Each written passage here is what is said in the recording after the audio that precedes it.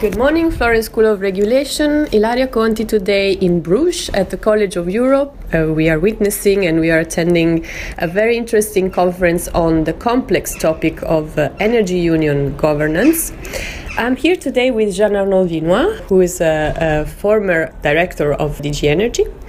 Jean-Arnaud has also written a very interesting book on energy governance. It was published 2 years ago.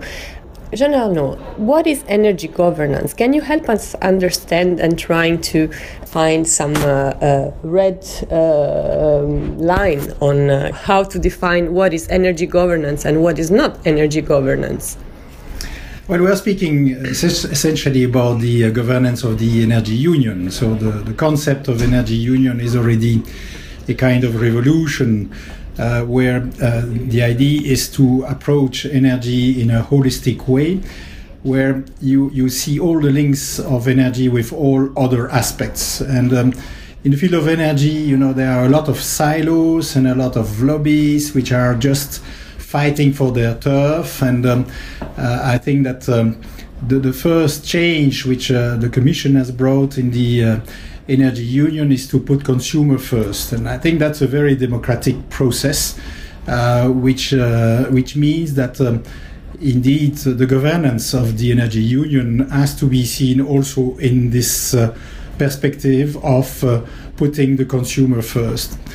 You will hear from the energy professionals that they don't like that at all, but at the end, as we see, particularly with the digital revolution, that we are talking about services to people, be it mobility services or energy services, and we are not speaking anymore about kilowatt hours. Now, we have also a major ambition in the field of energy, but also in other areas, and that's affecting, for instance, transport, which is the climate change. With the COP21, the idea is to really have a clear determination of actions which are going against the climate change, and to do that, of course, you need to know what you want. And the first thing is to have a clear idea of how you want your energy and climate policy evolving. And so that is where there is a need, of course, to address the issues of the use of fossil fuels, the use of domestic resources like renewables, and of course the use of energy efficiency and so on. In 2007, this had been made by binding targets on greenhouse gas and on renewables, not on energy efficiency. There was never an agreement of the member states who do that. Now the member states are going backwards because they don't want a binding target on renewable. They accept something on greenhouse gas. And of course that means that if the EU wants to achieve something there, it has to be sure that the member states are following. And the governance here proposed by the Commission requires that the member states are elaborating plans for energy and climate with the Horizon 2030 to achieve the targets which have been set at the EU level for renewables and for energy efficiency. And where, if you want to be sure that they will be met, you need to know what the member states will do. So this is a key question. And after the first Energy Council last week discussing this, we see that member states are very reluctant to go for these plans. They do not like first the timeline of these plans, 2018. They see it's too short. As if it was the first time they're asked to think about energy and climate policies. This is, of course, very disappointing, but it's not a surprise. And in addition, of course, they don't like, for instance, to consult with the neighbors. So that's typically something of solidarity between the member states, but they don't like that at all. So speaking to neighbors is something which is not an easy task. So I think that's, at least with the proposal of the Commission, we see where the member states are at the moment in the energy union.